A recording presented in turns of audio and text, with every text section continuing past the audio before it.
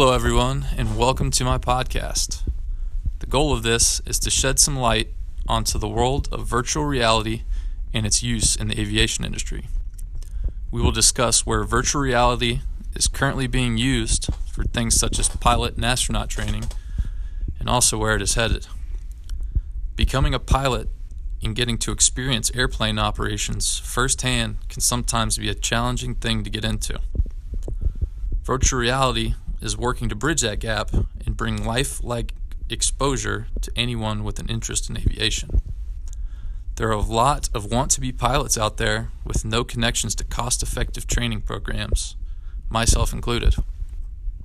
I welcome you guys and girls to join me in this discussion and look forward to hearing your thoughts on the topic. Hey guys, and welcome back. I'd first like to open up the discussion and talk about where we are with virtual reality simulators. First thing that comes to mind to me is about a story about 10 years ago. I went to Disney World with my parents, and they took us to this arcade that had a super first generation virtual reality experience. I think it was like a lightsaber experience, a Star Wars experience. And you put on these goggles, you grab your lightsaber, and then you go and fight the other people in the simulation with you. Well, the thing that struck me is about 5 minutes with the headset on, I started to get the biggest headache that I can even remember, and the motion sickness hit me like a brick wall, and I couldn't keep the goggles on for too long of a period. Now, why is that? The lower graphics, the speed at which the video is being put onto the screen from whatever the simulation is just too slow for your brain to think that it's real life. Now, that is like the biggest problem, or the biggest design problem that they're having to come up with today. I mean, as technology moves on and faster and more powerful graphics cards are developed, that latency, that high latency for video display is cut down, and your brain is actually coming to terms and being able to picture it as a realistic situation, as opposed to choppy something that is just hurting your brain. Now, aside from the nausea and motion sickness that's related to this high latency on these slower computers, even as the software comes out and graphics are improved, I've been doing a lot of research, and it says that easing into a virtual reality experience is the best way to go about it. Now, don't go out and buy a $500 set of virtual reality goggles, set yourself up on your computer at home, and expect to just play for hours on end, because probably hurt your eyes at first. So what they say is it's good to ease into it, test the waters a little bit, and then move forward from there. See how your brain is reacting to its new environment. I don't know if you guys have any personal virtual reality experiences yourselves, but if you do and you want to share, I would love for you guys to call into my channel and reply, and I will hopefully get back to you.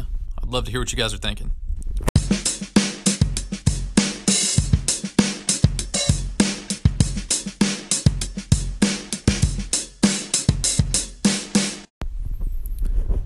Well, here we go with the first shout out of the podcast.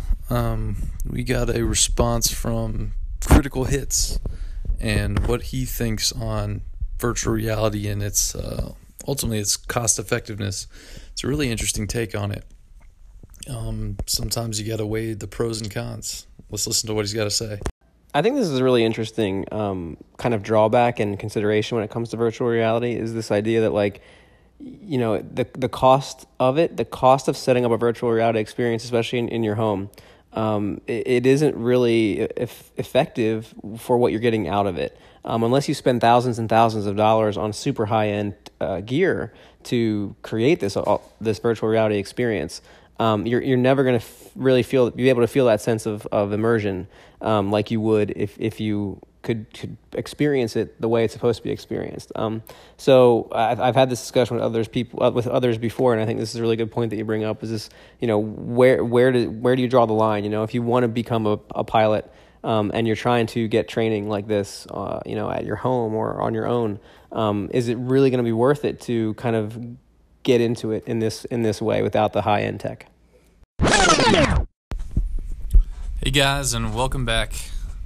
I would now like to move the discussion into the aviation world.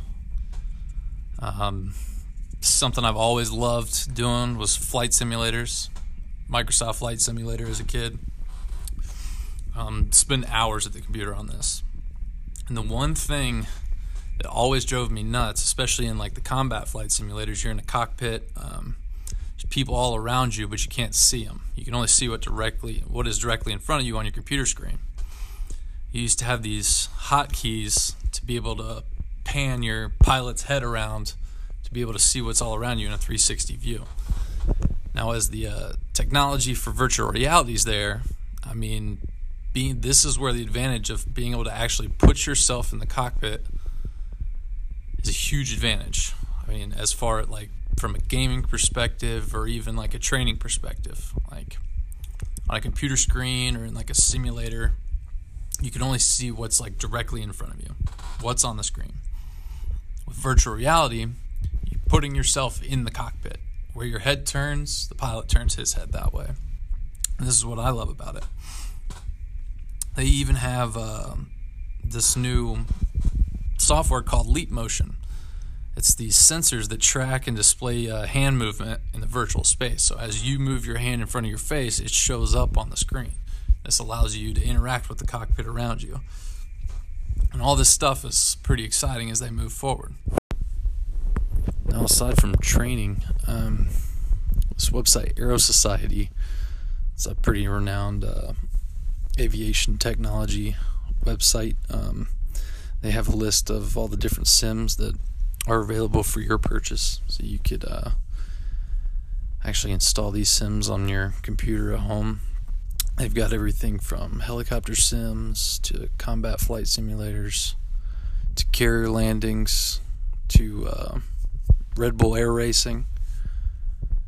You can even reenact the lunar landing with like Neil Armstrong, and they've even got a 1 hour and 45 minute interactive documentary of the Apollo 11 experience. You can actually hop in the Apollo 11 rocket with Neil, and they got a lot of pretty cool stuff on here.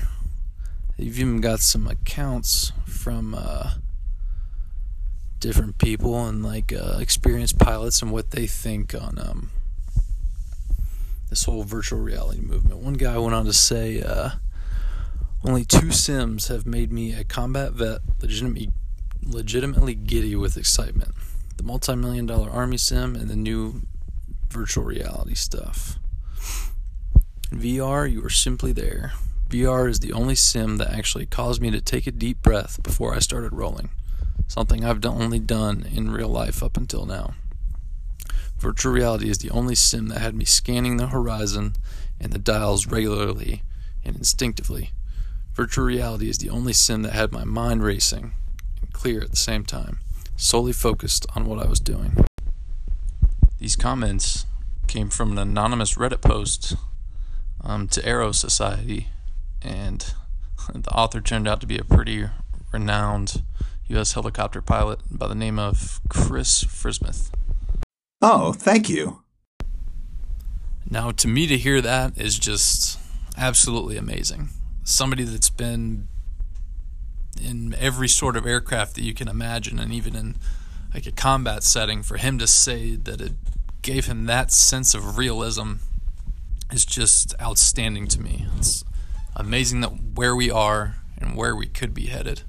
If we can even trick all these experienced pilots, that means that training for the next generation of pilots is not too far on the horizon, which is an exciting thing. It might be hard for the FAA to sign off on it because they actually want pilots flying real aircraft before they actually trust us, which makes sense. and maybe it could cut down on the time, so you'd be able to go through a certain amount of hours of virtual reality training that would make up for the first few hours that you actually fly along with an instructor and not do anything yourself. So that could be something to look at in the future, like a more cost-effective way to get pilots trained. And if they are as realistic as they seem, it might be a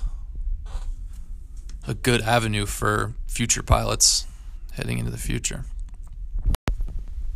Hey guys, I just found this sweet article on aerosociety.com written by Tim Robinson.